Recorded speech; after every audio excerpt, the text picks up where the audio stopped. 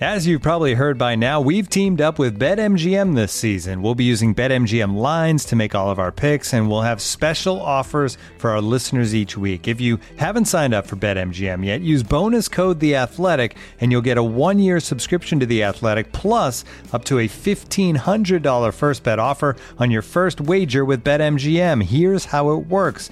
Download the BetMGM app and sign up using bonus code The Athletic.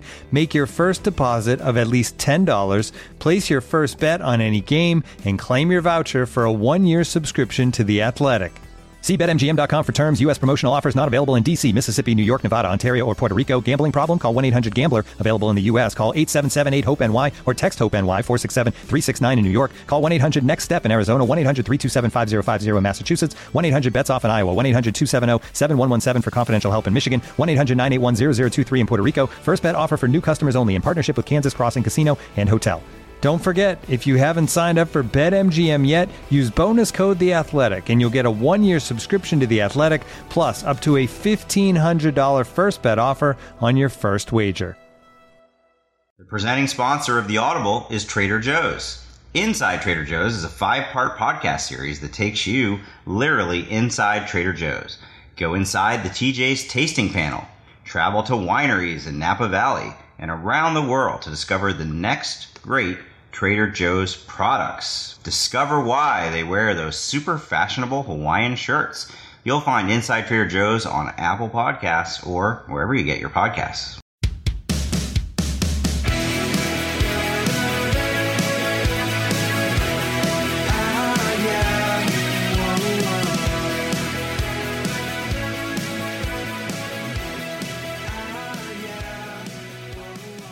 Welcome to The Audible. I'm Stuart Mandel, joined as always by Bruce Feldman. And interesting Saturday night in college football this past weekend. We saw a couple of field stormings at Washington State after they beat Oregon, and of course at Purdue after the stunning 49-20 demolition of Ohio State. Bruce, we're going to have on James Laurinaitis in a second, the great Ohio State linebacker who's now on Fox and Big Ten Network, to talk about what's wrong with the Buckeyes. But before we all go all doom and gloom, how about them Boilers? Yeah, Jeff Brom is a fantastic coach. He showed us more proof of that. Probably the crowning jewel of his young coaching career. I mean, we knew Rondell Moore was a special freshman. David Blau, by the way, he has been fantastic, especially in the last 4 or 5 games. And I think this is history for the Big Ten. The first time all 4 awards they give out, best offensive player, best defensive player, best special teamer, and best freshman, all swept by one school. That's how impressive Purdue was this weekend. I talked to Jeff Brom on Sunday.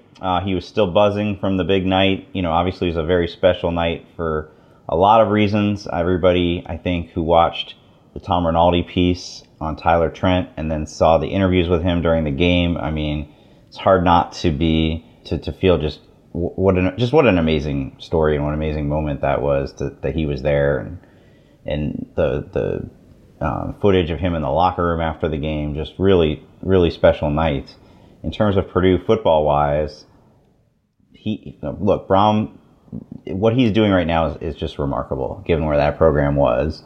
They went to the bowl game last year, then they started 0-3 this year, and it seemed like, okay, well, back to reality a little bit, but 4 straight wins since then. Talked to him on Sunday, and he's just kind of kicking himself that at the beginning of the season, with a inexperienced defense, and you remember the first half of the first game against Northwestern, Elijah Sindelar was the starting quarterback at the time. He throws 3 interceptions.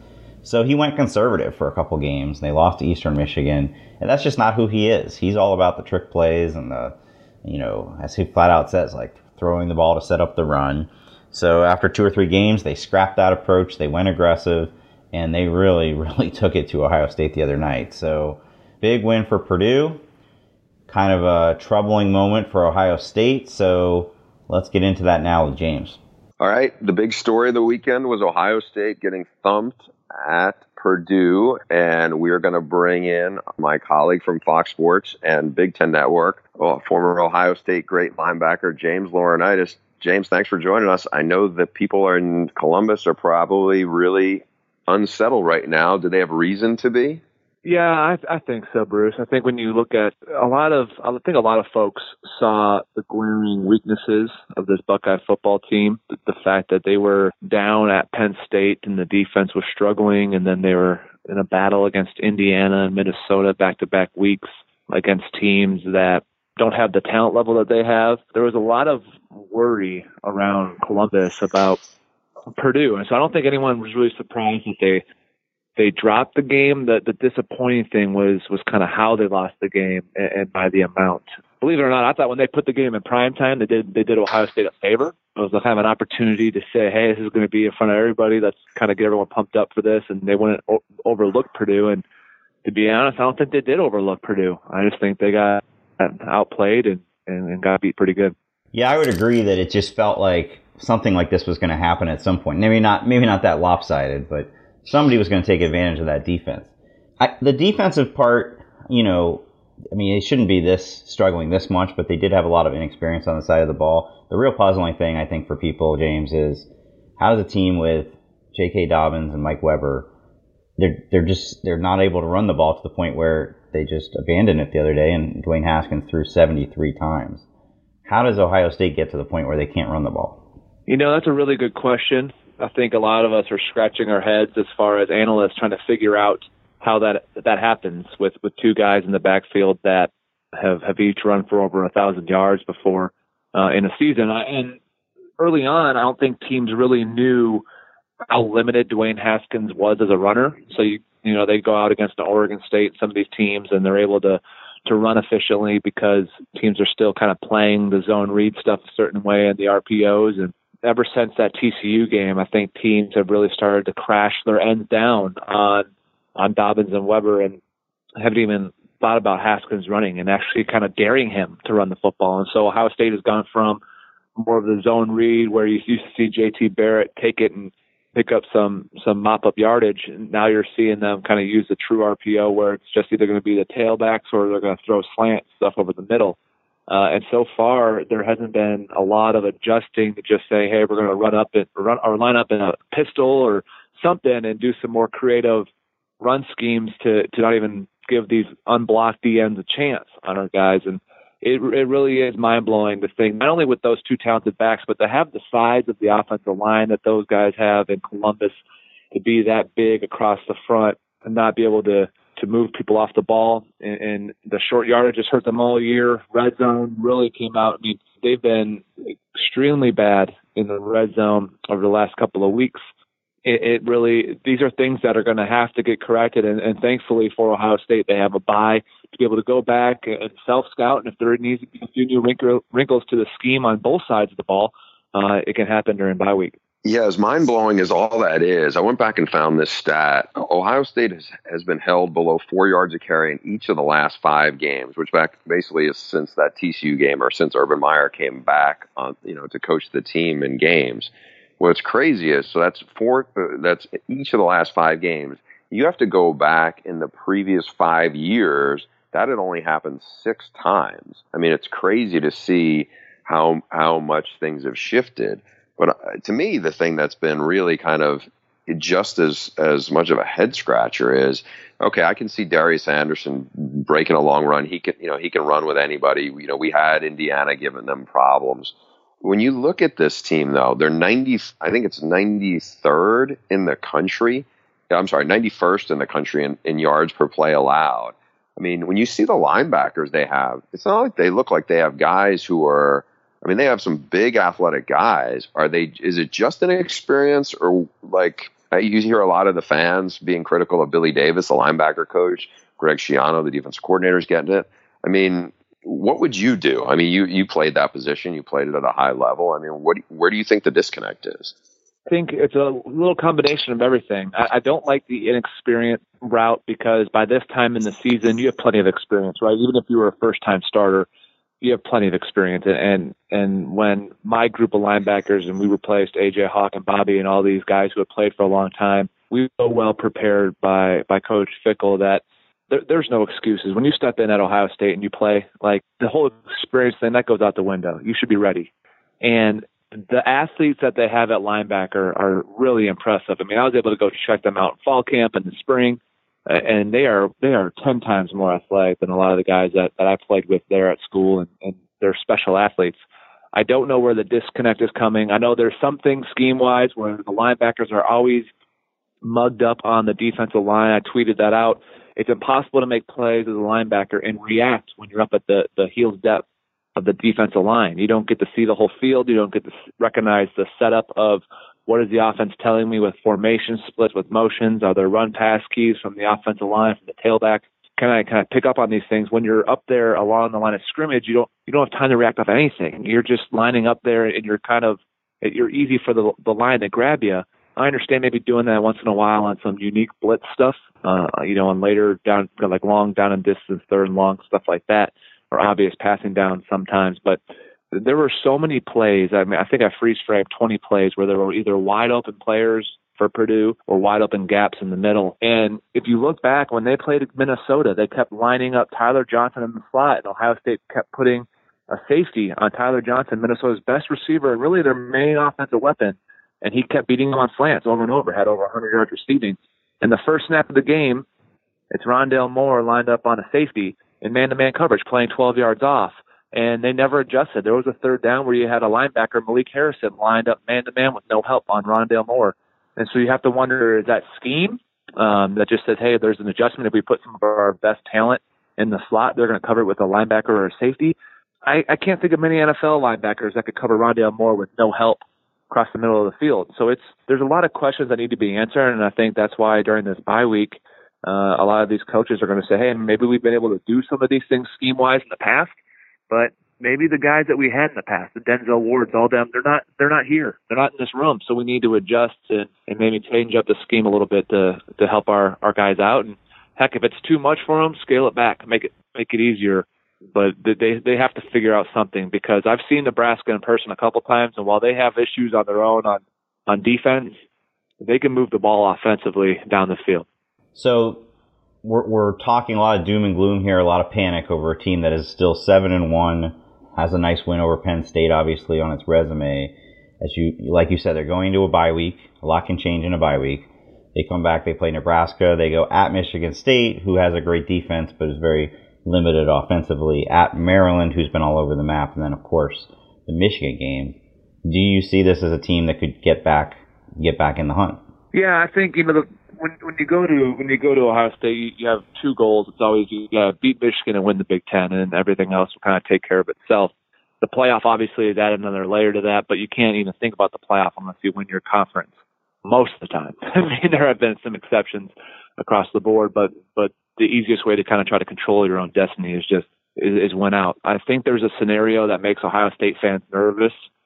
It is if, Michigan loses before they play each other at the end of November, because then that 10 Michigan team, it'd be someone beating them, and you want to have the opportunity to play a highly ranked Michigan team, and then hopefully a team like Iowa has a one loss and you're playing Indy, and even you don't know where they'll be ranked, but at least looks like two impressive wins going into it. Because I believe if LSU, and I don't know if it'll happen, but this is a scenario, if LSU beats Alabama, and Alabama is a one-loss team that is basically going to have an opportunity, I believe the committee would put them in with the SEC champ, as well as an undefeated Clemson and undefeated Notre Dame. There is a scenario where a one-loss Ohio State team wins the Big Ten and doesn't get into the playoff. And so if you're a Buckeye fan, I think you need to root for Michigan to win until they play Ohio State, and you need to root for Bama just to win out, so that one-loss SEC school isn't on the outside saying, hey, we're getting in. And it wasn't the fact that they lost to Purdue. It kind of has a similar feeling to Iowa last year. Like, they lost in embarrassing fashion, to where, if the committee is looking at a one-loss Big Ten champ Ohio State and a one-loss Alabama team that didn't even go to the SEC title, they'd say the same thing they said a year ago. And it would be, you know what, Alabama, when they get upset, they don't get upset by 20-plus points. You know what I mean? They get upset by, 3, by 7, 10. Who do they trust to put in that tournament? I think that's a really interesting point, James, and especially with, Stu and I have talked a lot about how Urban Meyer's personality it's really it deals with an absolute so much. You talk to him about somebody that's the greatest this, so the best that, or then the highs are sky high, and then the lows, people have seen that gif of him eating the pizza in the golf cart after after losing the Big Ten title game. And as you mentioned, getting, thumped by Iowa now at Purdue. The guy is still 50-4 in the Big Ten, which is ridiculous. But, earlier in the year, you had this whole mess around Zach Smith and Urban Meyer suspended for 3 games. And, it looks like his, there's been a lot of talk about the headaches and the cyst. And now it just feels like there's a lot of doom and gloom because when they fall, they go down really, really hard. So is it just a case of ridiculously high expectations, or what is the vibe around Columbus right now with, you just see people who go, well, they don't know how much longer Urban Meyer is going to want to be there and everything, or they're going to, is this starting to trend like it did at Florida? I mean, what's the feeling there when you're in Columbus around that program? Yeah, I think that, I think the expectations are really high. They always will be in Columbus. That's why you go there. There's a little bit, maybe are they too high sometimes, of course, but a lot of times Ohio State, especially since Urban Meyer has been there and kind of continued to elevate the program with the national recruiting and everything, it's been, national title bust. It's always been that way, but it's even amplified. I think the fan base is very prideful. It never wants to lose ever. But if you get drummed by Clemson 31-0 in a playoff game, you say to yourself, okay, well, Clemson is extremely talented. They're a school that, with equal talent, you can kind of swallow that pill. And even if you get upset, look, when I played there, I got upset. We lost to Illinois at home, but it was a close upset. It was by 4. They went for it on 4th down a couple times. And even when you walk away there, you're like, what, upsets happen. Stuff happens in a football game in conference. I can understand that.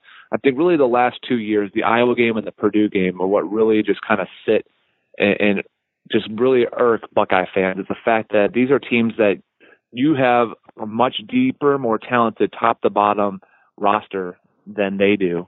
And you're ranked and they're unranked, and you've lost these games in embarrassing fashion. And it's something that doesn't happen to Alabama. When they get upset, they would never get upset in that fashion. And it just makes you wonder why at the end of those games those things kind of snowball. Why does a 10-point defeat turn into a 20-something point? And something that Ohio State fans can't really grasp it and can't get over. There's always speculation with Coach Meyer and his health and how long he's going to be around and all that stuff. I think everything that happened in August, amplifies all of that. A lot of people say that the relationship isn't the same with him in the school. And I have no inside information on all that. The only thing that I've asked people in the building is, since he's come back, has he taken over some of the play calling stuff? And they say absolutely not. He's been very hands off. To be honest, I think if you listen to his press conferences, you can kind of get those hints when they keep saying over and over. The conversation basically has been, he says, I don't even watch film until Wednesday. I've listened to his press conference on Monday. He said, well, I'll start to watch Purdue on Wednesday and then give him my input. So I think that's very accurate. I don't think he's involved as much in the game planning and preparation maybe as years past. And really, who knows if that changes over bye week. A lot of stuff can change when you have a week to reflect on who you are as a team and the direction you're going. I think that's a legit conversation right now. I think since he's been back, he looks kind of miserable on the sidelines. He had the issue, and Bruce was right there for it a couple weeks ago on the sideline. I think that's a legit question of how much longer will he be there. And obviously, that's not coming out of nowhere. We know how things at Florida ended, but we'll see. Over the last month, this could go any number of directions. We've seen them bounce back from this before. Last year, they bounced back from that Iowa game and won the Big Ten. So kind of a crossroads moment in the season. But, James, definitely interesting to get your perspective on it because you played there and you know how much people, I guess, wildly overreact sometimes to one of these, just to one bad loss. Yeah, I think a lot of times, if you're a leader in that locker room, you have to go in and say everything that we had set forth for us at the beginning of the year is still there.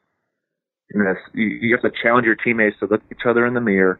But if you go out there and you win the games you're supposed to, and then you have an opportunity to go up against Michigan, and if you win that football game and you win the Big Ten, you say, look, we did everything that we could, and you can't control anything else around the nation, and you go forward. I think also you have to realize if you go into any given game in a playoff scenario, and you have Dwayne Haskins, who, while he wasn't perfect at all on Saturday night, he was a little off on some deep balls and a little behind on some throws, but he still set the single season school record for a game, throwing for 600 or 460 something, whatever it was.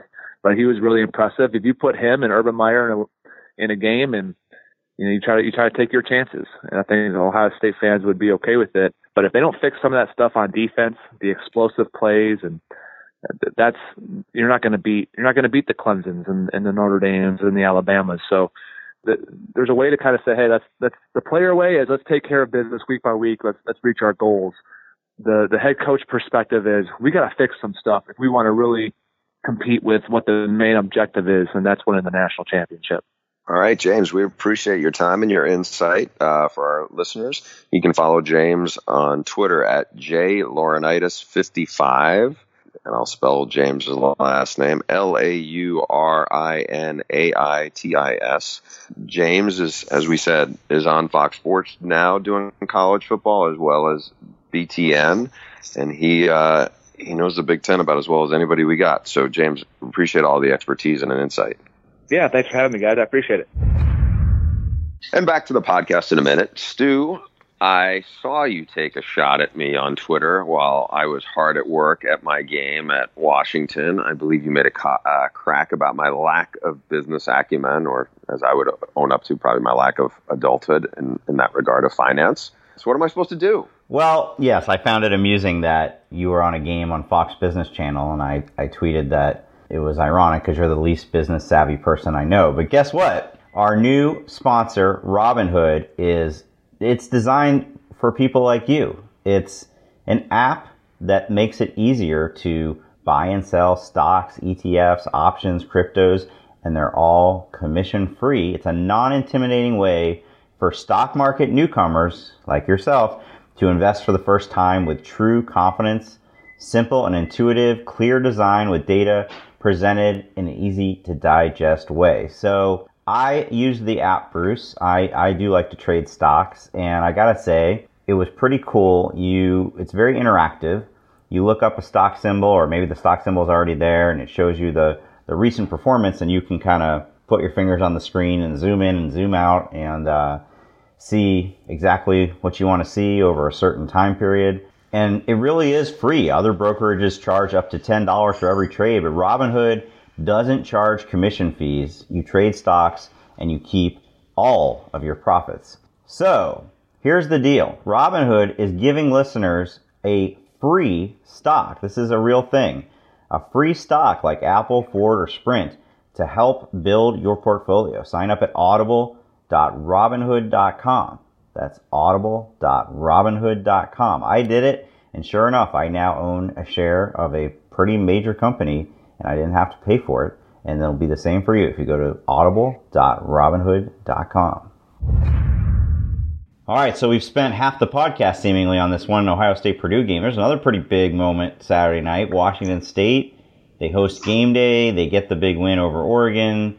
Gardner Minshew is quickly becoming one of the stars of the 2018 football season, both for his performances and for his mustache. You know, if you take a step back from it, I think both of us thought this might be a rough year for Mike Leach after, obviously, Tyler Herlinski's suicide and so many coaching defections off his staff. We're only a few months removed from Mike Leach tweeting conspiracy theories and getting into it with a USA Today reporter, but here they are, the last remaining one-loss team in the Pac-12 heading down to Stanford this week. Is this as simple as getting the right quarterback, or is there more to it? Well, I think they made a smart hire with Tracy Claeys, who's done a really good job with the defense. Alex Grinch, who left Pullman to go to join Urban Meyer's staff at Ohio State and go closer to family, did a great job there. And Tracy Claeys has done a great job there. They do not, remember, they lost Hercules Mataafa, by far their best defensive player. It's a really small defense, and they've played pretty well. You know, I think that Gardner Minshew is crazy because I remember I did a lot of the stories about what Gardner was going to do, whether he was going to go be a grad transfer and basically a de facto grad assistant at Alabama, or when Hal Mummy, who ended up at Jackson State, was in the state and basically helped him get up to speed before he went out to Washington State because he knew that he had a chance to start there and keep his career going. Now that guy, 23 touchdowns, only 6 INTs. And what's kind of amazing is, Gardner Minshew had played a bunch at East Carolina. He's almost thrown as many touchdowns this year, 23, as he did in his career at ECU. He had 24. And I think he's a really good fit for the system. He's really smart. I had talked to a pro football personnel man about 2 weeks ago, and he said Gardner Minshew has played himself into the draft. Like, he's probably a guy, if you look at his Utah and his USC film, they said that he might even be a mid-round pick. He's not huge. I mean, he's only about 6'1", but he has good feet, and he's really accurate, and he's really smart. And I think when you look at this team, for as much as Washington State throws the ball, and he's thrown it almost 400 times, he's only been sacked 5 times.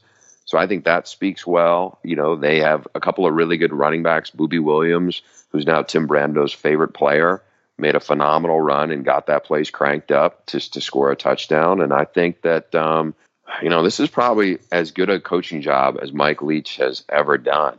And that's saying something. I mean, for them to be in the driver's seat of the Pac-12, now they got a big game coming up with Stanford, but we'll see if they can get focused back in. But it's pretty remarkable what's gone on at Pullman after such a emotional roller coaster those players have been on this year. I also don't think that was necessarily, a bad loss for Oregon. They were another stroke of genius by the Pac-12 scheduling gods. Oregon plays that huge game against Washington, turns around, goes on the road to play a Washington State team coming off a bye. It seemed like in the first half, Justin Herbert was just really out of rhythm with his receivers, and he eventually got it going. But by that time, they were down 27-0. In another interesting Pac-12 game the other night, Utah took it to USC and is now kind of in the driver's seat in that division. And then the next day, Clay Helton reveals that JT Daniels is in concussion protocol, and his backup quarterback, Matt Fink, is out this week as well. They may be down to their third stringer, Jack Sears. Things are not looking so good for Clay Helton. No, they're not. I mean, this is going sideways. I don't say in a hurry because it feels like it's been this way for a while.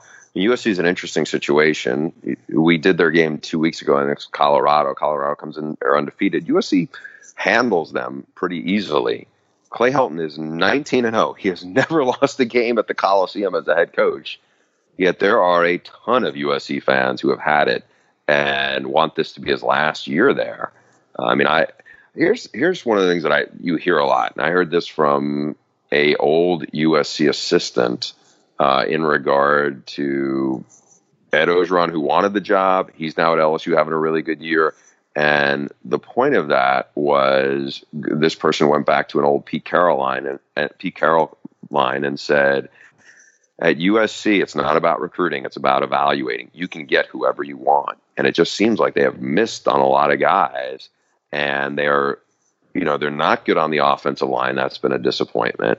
And it's coming back to bite them right now. They just don't seem like they're always ready to play on Saturday. And I think right now there's a portion of the USC fans who would almost rather sacrifice this year to force them into a coaching change because they do not feel like Clay Helton, as much as they may like him as a human being, do not feel like he should be the head coach there. Yeah, I mean, I don't know how they could still theoretically turn around and win that division. Utah's got a much tougher schedule down the stretch, although honestly, this is really crazy to say, but right now, as of this moment, who do you have more confidence in? SC? The Bruins. Or the Bruins? You're going to say the Bruins? I knew you were going to say it. Yeah, I do right now. I mean, UCLA, who beat, really took it to Washington in the second half of that game, has got some momentum going. Now, they could turn around and get squished by a more physical Utah team. But when you look at USC's schedule, it's not like, it doesn't look like a meat grinder here. They got Arizona State, who is under 500 now. You got Oregon State, who's the worst team in the Pac-12. You got a Cal team that's kind of hit the skids and is 1-3. And then they go play UCLA at the Rose Bowl. UCLA is on a streak, but they're still 2-5. And then a game. I'm not saying this could save USC's season, but they got Notre Dame coming in there, which has huge playoff implications. I mean, you look at that, they should be favored in 4 of those 5 games. I mean, so it's not a stretch to say, okay, they can go 8-4 realistically. But I don't think that's going to happen. I think they're looking at maybe a 7-5 season. The way they're playing now, you add the injuries, whether JT Daniels is going to be back for this game or not.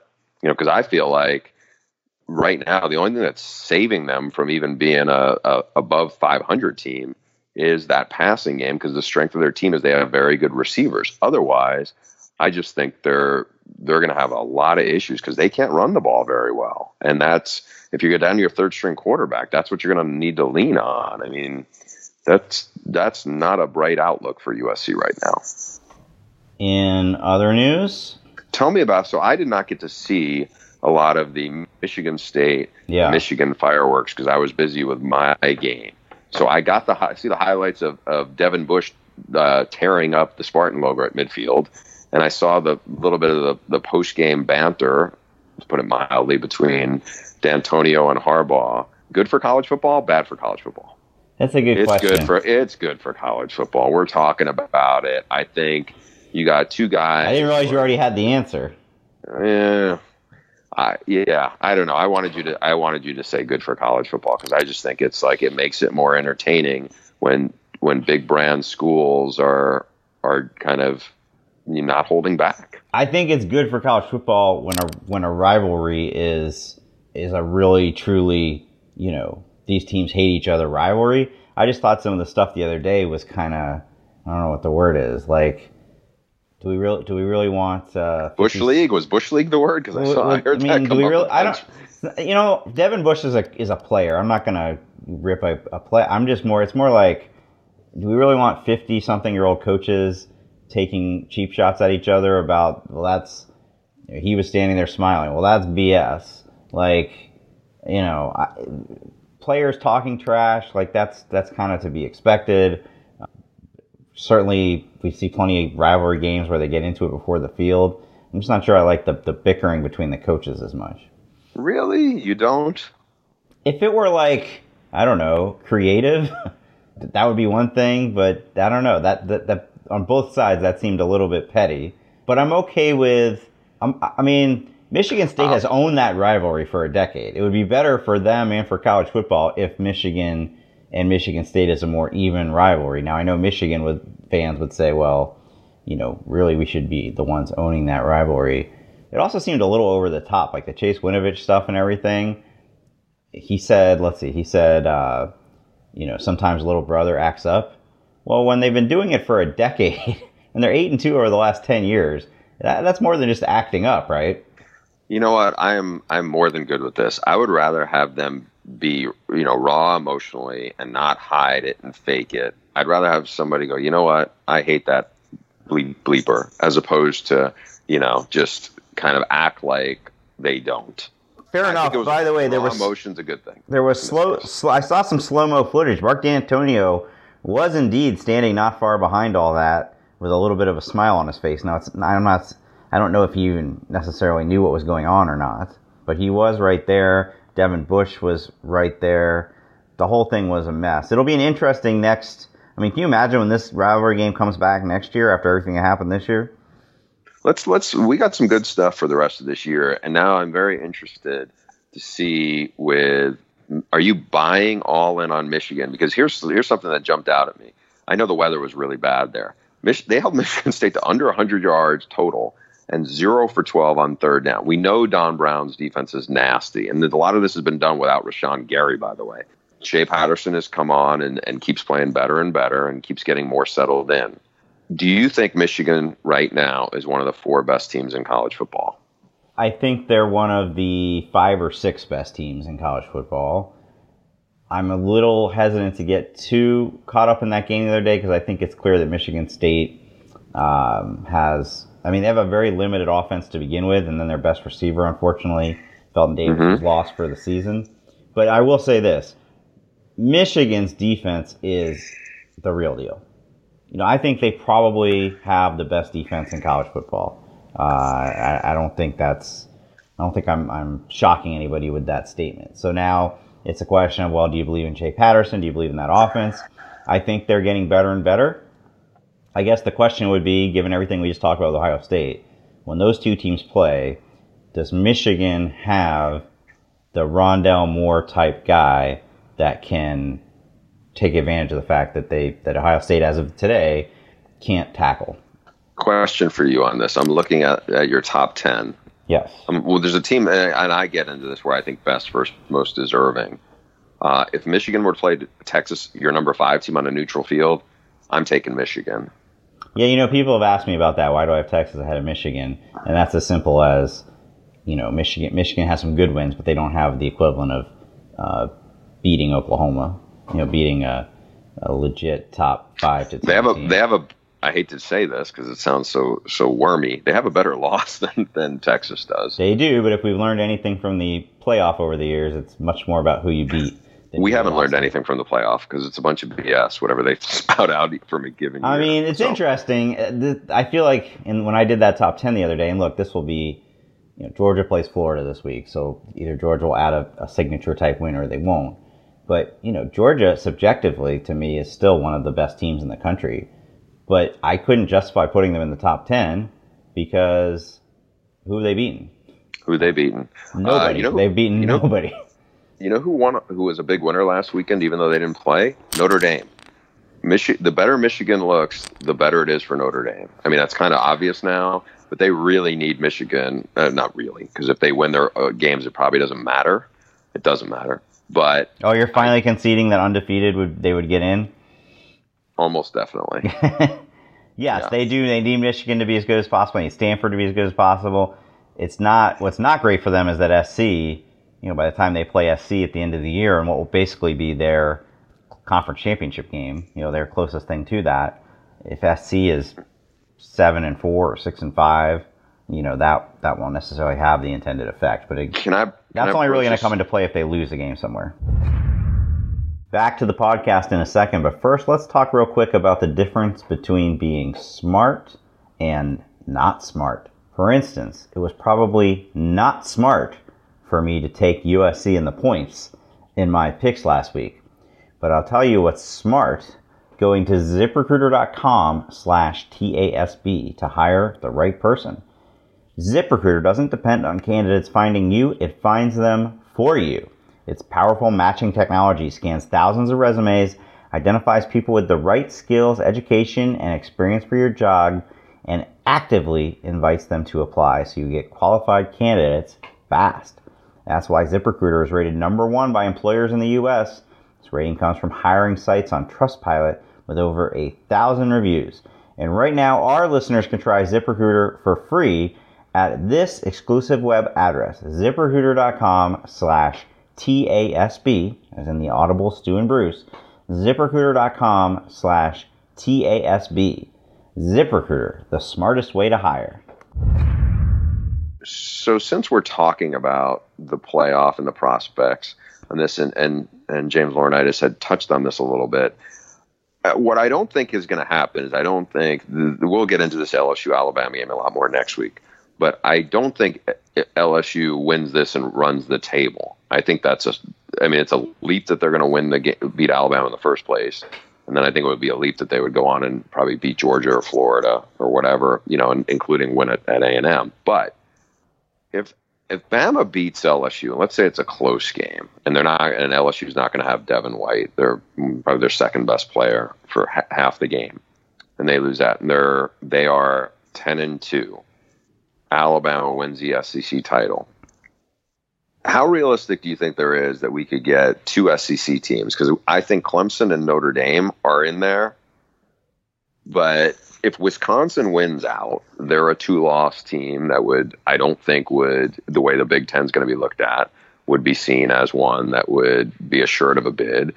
I think the Big 12, if they have a 1-loss team, they're in pretty good shape. But they have rough schedules in November where they play each other. And I could see a 2-loss Big 12 team. I mean, the obvious one is if, like I said, if LSU wins and they're 12-1 and Bama's 11-1.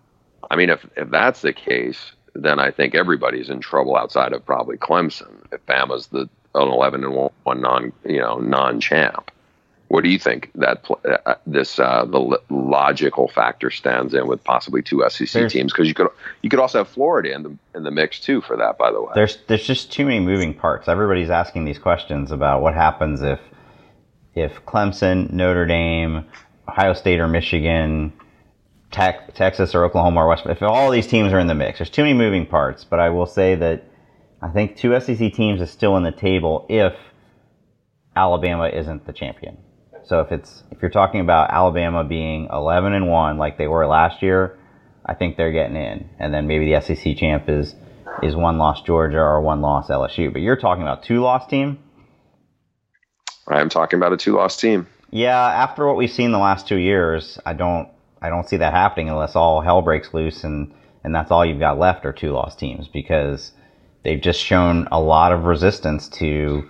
If you were going to put a 2-loss team in, you had the chance each of the last 2 years, and each of the last 2 years they chose the 11-1 team that didn't win its conference. So yeah, but keep in mind we didn't have 2 conference teams before, and we got 2 SEC teams last year. We did, but they had 1 loss. Yeah, but Alabama hadn't beaten anybody last year. Well, let me say. Okay, let's say you said in your scenario, Clemson or Notre Dame are in, right? Yeah.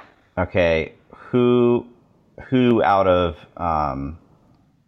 is your scenario dependent on the Pac-12 champ, Big 12 champ, and Big 10 champ all having 2 losses? Yeah, I don't think the Pac-12 champ is going to make it to the playoff. No, I don't think so either. I think that's an easy one to write off. In my projection, I don't have a Big 12 team in there because I kind of have a feeling those teams are all going to lose another game. So what happens if Wisconsin is your Big 10 champ? Again, who are they being measured up against? If they were measured up against a 2-loss Florida or a 2-loss LSU? It's a good question. I just don't think it will come down to that. I think there'll be a better option out there. But who would you? Here's the question. Here, let me throw you out this question. Okay. The 4th spot comes down to 10-2 LSU or undefeated UCF. UCF's not getting in. Their schedule is not good. Yeah. I'm sorry. I mean, I'd like to be more supportive of the group of 5s. Their schedule is so bad. If you look at the teams, and look, I think what they're doing there is really, really good. And Mackenzie Milton's fun to watch, but it's just, I mean, it stinks to do this, but they had their hands full with Memphis. Memphis just got blown out by Mizzou, and that was maybe the best opponent they played so far was Memphis, right? So you look at it, they played UConn. UConn's horrendous. South Carolina State, can't say that. They beat FAU, but FAU, Lane Kiffin is not having a good year, by the way. They're under 500, and they did beat Pitt. They beat SMU. SMU is under 500. They had their hands full with Memphis. Memphis is 4-4, and they only beat them by 1 point. And they just played a 2-5 ECU team. Now the schedule will get a little better now. Now we're going to get to November, where it's Temple, who's playing better. They're 5-3. Navy, who's having a bad year. Cincinnati, who's 6-1, and then USF, who's undefeated. That will help them, but I don't think. I'm not sure any of them will be in Temple certainly won't be in the top 25. Cincinnati won't. USF, if they can keep winning, that would be the best thing. I think USF I still don't think it's enough. Yeah, I think USF's undefeated season is about to end this week at Houston. I think Houston is really. By the way, look at what USF is. They're undefeated, and that's they're great. Not. I'm going to tell you right now, they're not that good. They beat Tulsa by 1. They struggle with UMass. They beat ECU by a touchdown. I mean, this is not great either. No, they're not a great team. Look, you're right. UCF's not getting in the playoff. They will throw a fit though if they're not getting in, and a 2-loss Power 5 team gets in. 1 loss, okay. 2-loss. That AD who wrote a letter to Game Day. That AD, by the way, Danny White is yes. Here's what I want to happen.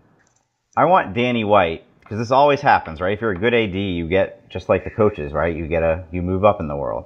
I want Danny White to become the AD at, say, this is not a school necessarily that has an AD opening. Just theoretically, I want him to get a job at, let's just say Nebraska. Let's say he reunites with his guy Scott Frost at Nebraska. What's going to happen to Bill Moose? This has nothing to do with Bill Moose. I just needed a random example. Well, don't give him this. Okay, go ahead. You got a better one?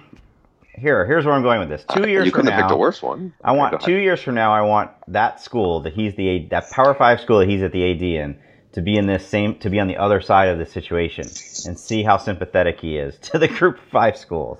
It's always about what role you're in at that moment. Yeah, I do. No, I agree. I do agree. Last thing I want to bring up, and by the way, you guys have told us we had some feedback this week that you absolutely do not mind when the podcasts go a little bit long. Good to hear. We will hopefully have better audio quality. Oh, let me address that. So last week's audio was bad. And really it's become kind of a running joke in the 4 years we've been doing this about our poor sound quality. But last week's was my fault, by the way. Look, this is a very low-tech operation we have here. We're on Skype and we're recording a Skype call. We have microphones, we have earbuds. Last week my earbuds broke, so I didn't use them and there was an echo. But all of this being said, I listen to a lot of podcasts. There's an expectation in 2018 that podcasts will sound professional. Now, Bruce and I do this out of our own pocket. We don't, in case anybody's wondering, this is not run by The Athletic or any other major media company. We get some money from sponsorships, but we're not getting rich off the Audible.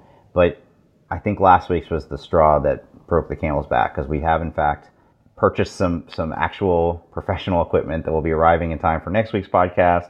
Hopefully this one sounded better than last week's, and hopefully very soon, next week or shortly thereafter, we will finally have a podcast that sounds like a podcast should. Thank you for your patience.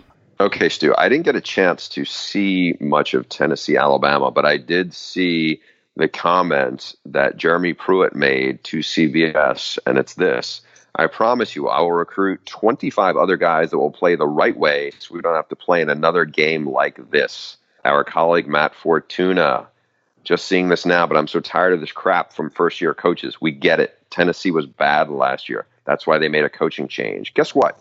You're making $4 million per year to fix it now, not to constantly remind us all about what you walked into. How do you feel about Matt's comments? I'm very proud of Matt for those comments. That's a nice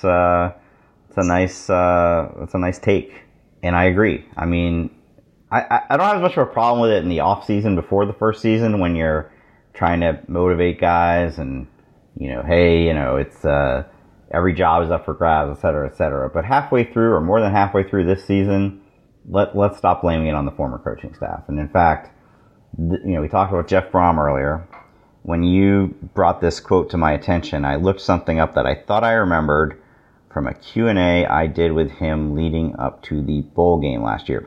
So I think we can both agree that there's a very low chance that Jeff Brom inherited a far more talented roster than Jeremy Pruitt inherited at Tennessee, right?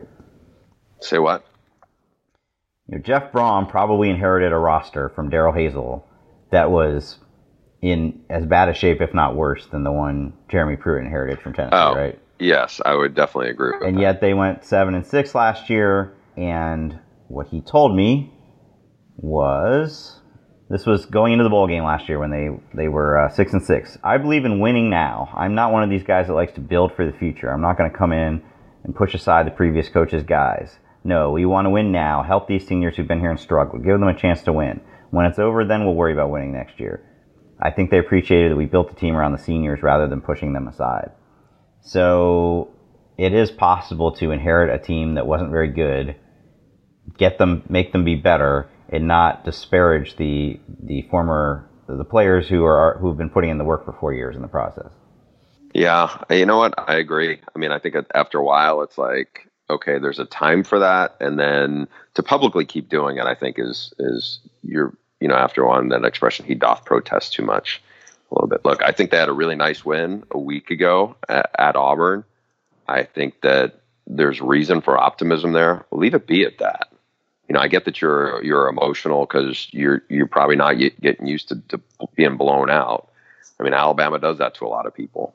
Just win some more games and build off that. But It is what it is. Look, I mean, a couple of minutes ago, or I don't know, 20 minutes ago, I was talking about how much I like it when coaches keep it as real as possible, not sugarcoat things, as Harbaugh and Mark D'Antonio did. They let their feelings known. I mean, I'm not going to be too hard on Jeremy Pruitt for letting his feelings be known. So there you go. Before we get to our shout outs, Stu, guess where I am going this weekend? For your game this weekend? Yes. Are you going to be seeing the clash for first place in the Big Ten West? I am. Yeah. I mean, I'll be honest. I'm not sure the way it's going right now. Iowa might be playing the best of anybody I actually in the do West. think Iowa is the best team in the West. That's my shout out to Kirk Ferentz and the Iowa Hawkeyes. No, I'll think of a different shout out. Go ahead. Okay, but what do I need to see when I go to lovely Evanston? Okay, so what do you need to see? I mean, what you need to see is the new football building, which I assume they will give you a tour of, like they did for me a couple weeks ago. It's insane. Walk around the lovely campus, maybe stop by the #1 journalism school in the country, teach those kids some lessons. In terms of the stadium itself, I can't say that there's a lot going on there, but you should go to Muster's Last Stand, which is right next door to the stadium, a hot dog stand that has been there forever and is all about former player memorabilia on the walls of Northwestern sports fame, etc., etc. And then I think once you get to the game, you're going to find that it's a very pretty place to watch a football game, and also going to be a lot of bread. Is there any good deep dish nearby? Well, of course, it's Chicago. Actually, I know how much of you're a fan of Lou Malnati's. There is, are you staying up there or are you staying in Chicago? No, I'm actually staying. We're staying not too far we're in downtown Chicago. Well, I think you might be able to find some deep dish in downtown Chicago. But if by chance you don't squeeze it in, there's Giordano's in Evanston, and there is a Lou Malnati's in a very nondescript strip mall across the street from the hotel I stayed at in Skokie. All right. Well, I will take you up on that. I don't know if I'm going to get any hot dogs, though. All right. To the mailbag we go. Okay.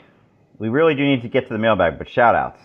I will go first. You know what? I'm going to have like 1.5. I'm going to give a shout-out to yesterday, Sunday morning, I am walking through bleary-eyed with my glasses on, and somebody stopped me. His name was Ian with his family, and he was very complimentary of the Audible. And so a shout out to not just him, but also to a lot of you who have been really effusive in your praise of this podcast. Bad audio quality at times and all. It is very, very much appreciated and pleasantly surprising, I got to say. When he first stopped me, I thought it was somebody I knew from way back when, and it wasn't, but it was just a loyal listener, and it's always great to hear that. My other shout out is going to be to Nick Holt. He is the Purdue defensive coordinator, and everyone's going to talk about what a great job Jeff Brom has done there, and it's all true. Nick Holt had to replace 7 starters on the defense, and they held Ohio State, as potent as that offense is, to about 5.5 yards a play. And that's the third time in the last 4 games Purdue has held an opponent to more than a full yard below their season average, which is a pretty sizable chunk. For a lot of people, Nick Holt may be remembered as the guy who got fired by Steve Sarkisian after that crazy Baylor-Washington bowl game. For a lot of people who are in coaching, he's known as a guy who, even when he did not work out well as a head coach at Idaho, was kind of like the godfather to a lot of young coaches and gave them their first chance. And so there's a lot of people who love Nick Holt and his family for what a good man he was to work for. And it's very cool to see. Last year he had a lot of experienced players, did a nice job. Now he has a lot of inexperienced players, and he's doing it again. So shout out to Nick Holt. They're more than just a really great offensive system. My shout out goes to Old Dominion, who is 2-6, but the 2 wins are among the most eventful of the entire college football season. One was obviously upsetting Virginia Tech. The other, this past week against Western Kentucky. Did you see the ending of this game? I did. Thanks to Twitter, I was able to see enough people tweeted it out. Never, and I would assume you agree, you've never seen a game end like this? Not quite that way, no. Okay, so here's the quick rundown, but you should definitely find the footage on Twitter or Google it. Old Dominion scores a touchdown late to tie it. Western Kentucky, though, gets down the field quick enough to kick a game-winning field goal. the first kick goes in. No, the first kick misses, but, and by the way, this is the last play of the game. The first kick misses, but Old Dominion gets a penalty, so they get to move up and kick it again. This time, they not only miss, but Old Dominion is able to return the kick the way Auburn did in the kick six. They don't quite make it all the way down the field. In the meantime, there's 0-0-0 on the clock, but Western Kentucky committed a penalty on the return. Half can end on a defensive penalty. So, one more untimed play, Old Dominion kicks the game-winning field goal. So there were basically three huge things that happened with 0-0-0 on the clock. Another example of why we love college football, Stu. Exactly. Okay, Bruce, why don't you say we get to the mailbag? All right, Stu, let's get to the mailbag. All right, tell everybody the email address. The email address is theaudible@gmail.com. No, that is not the address that we've been using for the last 4 years. Okay. Send your email to theaudiblepod@gmail.com. We want to start with Garrett Green in Mesa, Arizona. Sure. Dear Stu and Bruce, I love the pod. It's a must listen every week. My Sun Devils lost yet another game by exactly one touchdown, which is the fourth time this season. The defense seems to have turned the corner thanks to Danny Gonzalez joining the staff, is playing respectably for starting 3 true freshmen. But now the offense seems inept. Rob Likens was promoted to OC when Herm took over to help with continuity, but it seems like it may not have been ready. Is it too early to say we should look for a new OC? Thoughts in general on this Sun Devil team and Herm era so far? Or any other rumblings you've been hearing around college football circles? All right, Stu, let's focus on ASU on Garrett's question from Mesa, Arizona. So I watched most of the Thursday night Arizona State-Stanford game the other night. I've actually seen quite a bit of ASU. I saw a bit of the Michigan State game, the San Diego State game. I want to say some of the Washington game. For all the criticism he took, especially from me, or that hire, I should say, he's got them playing really good defense, as he said, which was not really the case the last couple of years of Todd Graham. But it is a little puzzling, as Garrett points out, that you've got pretty good quarterback in Manny Wilkins and some really good receivers, most notably N'Keal Harry. And it seems like every game it's a struggle to get to 17 points. Yeah, look, Manny Wilkins has played a lot. N'Keal Harry is a big physical receiver. They've had some good, run game with Eno Benjamin. I think the issue just seems like it has been consistency. Now, Rob Likens had really struggled at Kansas when he was the OC there. He'd been at Cal. He'd been around some bad teams, but obviously Herm Edwards felt comfortable with him. I think some of the concerns you have to look at going forward is, do people look at them going, okay, we have a real beat on them. We know if we can try to, as Washington did, and granted Washington has better secondary than almost everybody else in the Pac-12, if we can take out N'Keal Harry, we're going to really just derail this offense. And that's what it seems like. It's just been a lack of consistency. Now, look, one of the games you mentioned, a couple of the games you mentioned, but certainly Michigan State, they're pretty good on defense. I mean, they do know how to stop the run. So I think that some of the teams they've faced, you look at it and you go, okay, I can see them having some growing pains here. Like you said, I think Herm has been better than I thought he'd be. But you start looking around what they've really done here. They had the one really good game on the ground against Oregon State where they had almost 400 yards rushing. But then you start looking, Michigan State, as we said, they're really good against the run. San Diego State, they're really good against the run. Washington gave up some yards, and then obviously Stanford bottled them up last week in that game, held them under 100 yards. So I think that's been the challenge, is just getting some consistency there. They've had one really good game, and then the rest of it's been kind of underwhelming. I think that's made them too one-dimensional, to be honest. Yeah, I'm not ready to call for any coordinators' heads. I will say that at the time, you remember there was kind of a haphazard situation where the original plan was to keep the two coordinators on, but then Phil Bennett decided to leave, and Billy Napier got a head coaching job, so then it was, okay, who can he bring in next? It might be that next year, if he decides to make some changes, he might be able to attract some better candidates now that he's more established there and shows that, this is a situation where they can win some games. Yeah, I mean, just one other point on this. If they do make a change, they would have had so many different offensive coordinators there in the last 5 years. Mike Norvell was there for a while. Then Chip Lindsey was there for a year. Then Billy Napier was there for a year. Now we got Rob Likens. Manny Wilkins will be gone after this year, but that's still a lot of. It's just hard to get things going when you have such continuity issues. It's a little bit like what has happened at UCLA, where you've had just a revolving door of offensive coordinators. So here's a really fun question we got from Clint Harrod. Stu and Bruce, why is college football better than pro football? Top 3 reasons from both of you. Now, I just want to say, while I obviously believe that to be the case, pro football is making a strong comeback right now. I feel like it's very entertaining now. Pat Mahomes is a great story. And also, when you compare this college football season to this NFL season, I just feel like, there's not a lot of suspense in college football this year. We're all just kind of biding our time to see if anybody can beat Alabama. In the NFL, I don't think that's the case, right? There's a lot of good teams that could possibly win the Super Bowl. Did you not, I was sat in a sports bar in Seattle and was not expecting to be riveted to Purdue, Ohio State, but I was. And that to me is the number one reason why college football, I think, is better, because you just don't see games where you're going to see the Patriots lose to and I'm not saying Purdue's the worst team in the league, because they're certainly not, but where a team that doesn't seem like they have any business competing. And the reality is, when in the NFL, you're dealing with all, men who've been drafted into the league. There's a draft to build in some level of parity. There's, cap issues. There's different things like that. In college football, there's none of that. So you can have widespread disparities, not just from, the SEC to the Sun Belt or the MAC. You can get it from certainly Oklahoma to Kansas or Rutgers to Ohio State.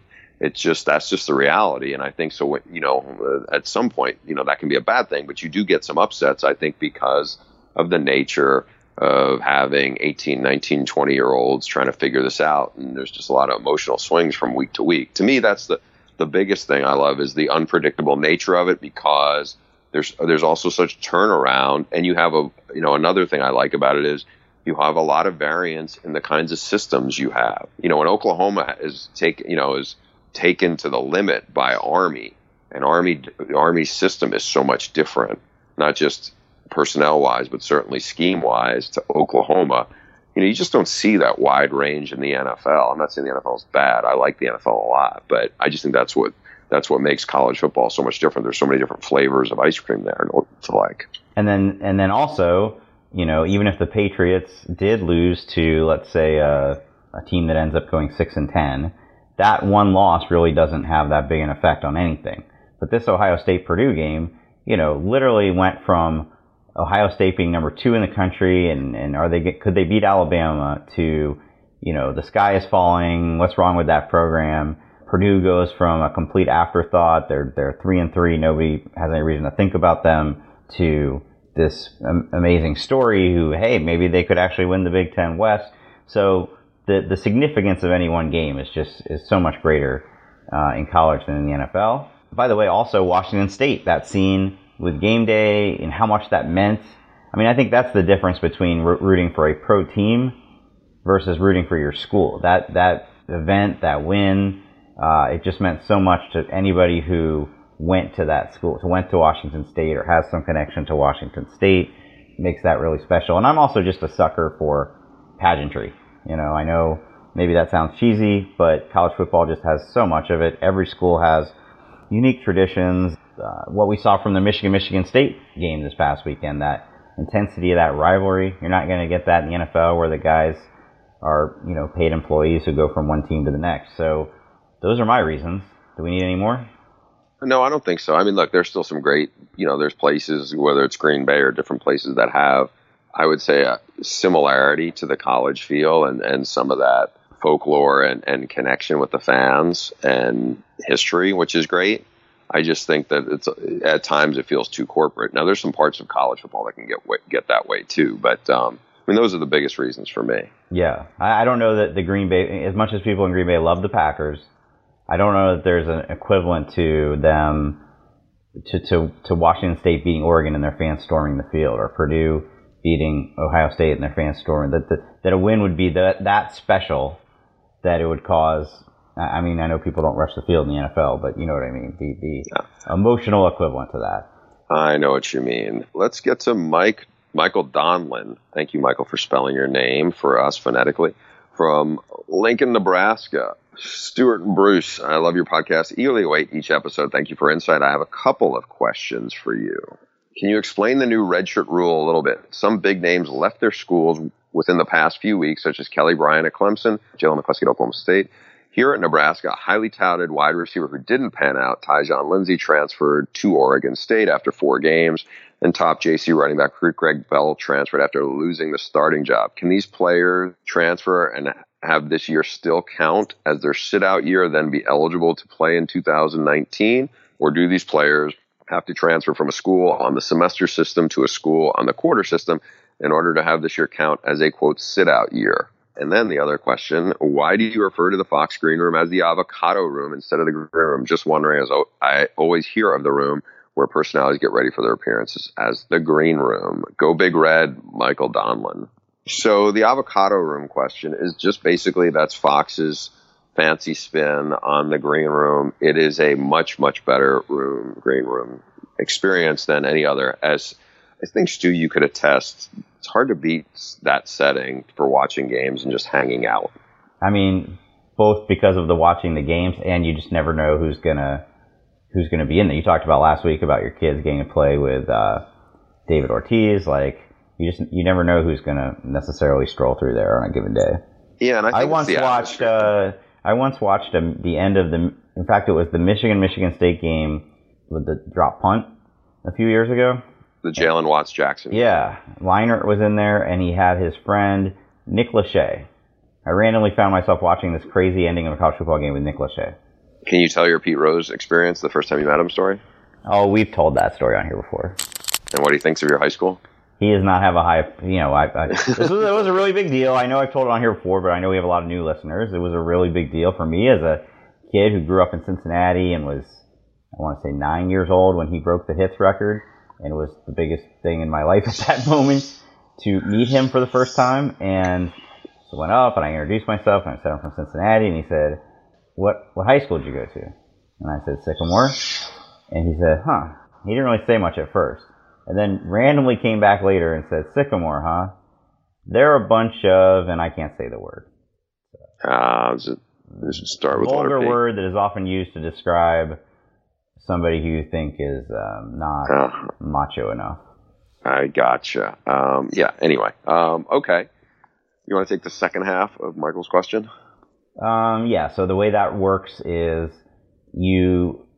it's really, Kelly Bryant's a grad transfer. He graduated already, so he will be eligible next year. But if you transfer as an underclassman, even though you will preserve that year of eligibility, but you're still going to have to sit out the next year unless you can get a waiver. It'll be interesting to see how that plays out, because if guys don't get waivers, then they really did this for no reason. They will have to sit out a year anyway, a year and 8 games.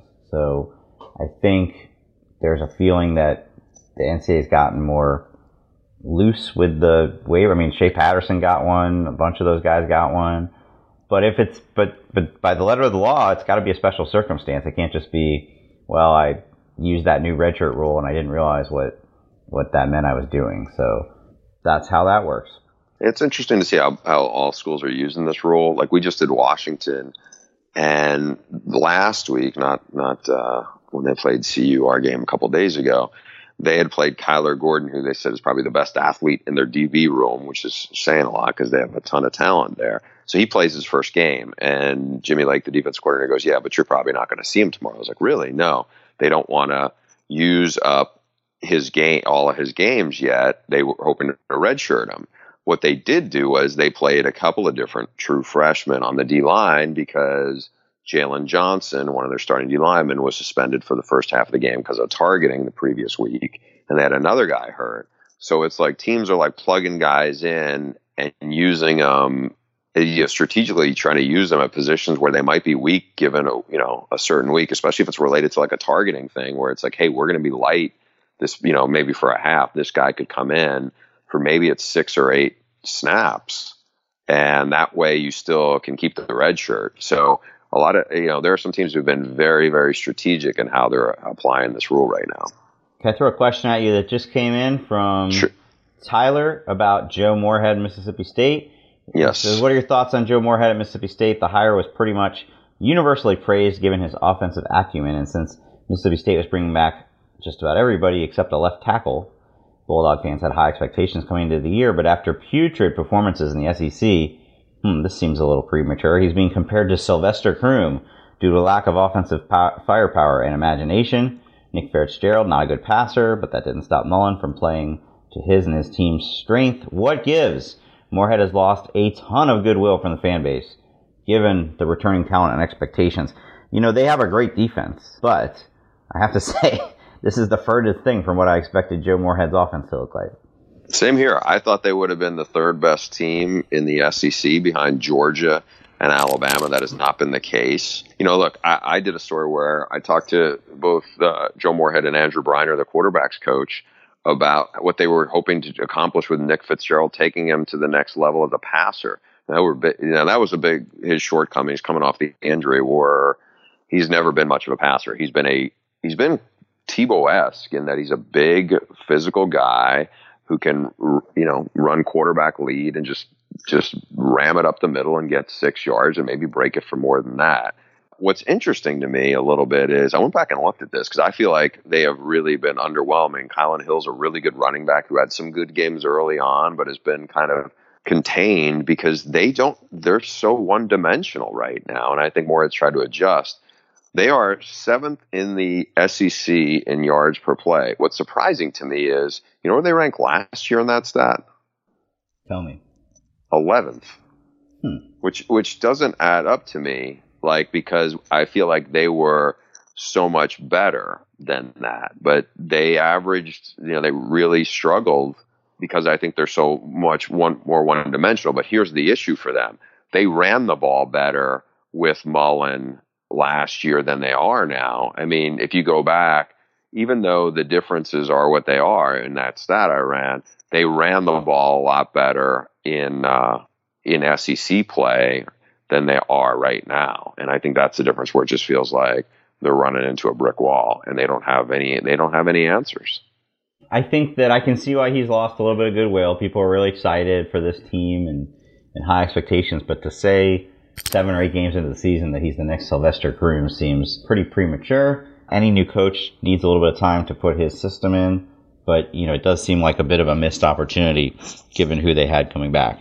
Yeah, Nick Fitzgerald to me has been the biggest disappointment as a passer in the SEC, if not maybe in the country. He was shaky last year. He was at 56%. They were hoping to get him up to 65%.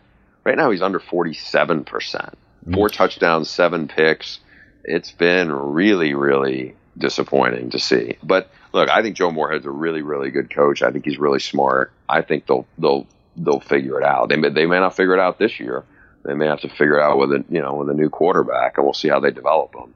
He hit the ground running at Penn State. They didn't meet expectations so far, but if I was a Mississippi State fan, I would not give up hope at this point. Mike, is this a place, Blowing Rock, North Carolina? You're going to make me Google it, aren't you? He says, what are your thoughts on Appalachian State moving up to FBS only 4 seasons ago, and now they are ranked? Remarkable job by Scott Satterfield. No doubt. One of the best X and O guys on the sidelines. A little shout out to his first-year defense coordinator, B. Brown, who I had been around a lot when I worked on Meat Market. He was a defensive back there who has risen up the coaching ranks. They as they like to call it, the Legion of Boone. Their guys are physical and they're always well coached. And yes, Stu, Blowing Rock, North Carolina is in fact a real place. I learn something new every day. Sorry about that. Sorry for doubting it. I think that Appalachian State, unlike maybe some of these other FCS schools that make the move up, was in better position than most just because it was such a good program. You know, it won national championships. It has, frankly, better fan support than a lot of FBS, frankly, than some Power 5 programs. But, he was able to hit the ground running right from the beginning. They went 4-8 their first year, moving up, and then from there, 7-5, 11-2, 10-3, 9-4. off to a 5-1 start this year. Thought, you look back now and that Penn State had to escape against them in the opener. Doesn't seem all that fluky now. They're a really good team with a big game this week against Georgia Southern for first place in that division. Yeah, by the way, they're now having to go without Jalen Moore, who's out for the season. He's the best running back in that conference. He got hurt. I believe he got hurt in the Arkansas State game, and they didn't. They had little trouble with Louisiana beating them. So he's a stud. I suspect we'll hear more about him when he gets to the NFL level. Yeah, and the other thing is somebody's going to hire Scott Satterfield, right? I know it's his alma mater. I know I was surprised had a year of SEC openings and nobody blinked at him. He didn't get a sniff. Nope. Now, if North Carolina comes open, if they spend a lot of money to move on from Larry Fedora, here's a North Carolina guy. You would think they would be kind of foolish not to look at him, considering what he's done there. But who knows? Yeah, I would think an ACC or an SEC job, that's going to happen at some point. Thanks again for the emails, everybody. As always, you can send your emails to theaudiblepod@gmail.com. We'll see you next time. If you haven't done so already, please subscribe to The Audible at Apple Podcasts, Google Play, Stitcher, wherever you get your podcasts.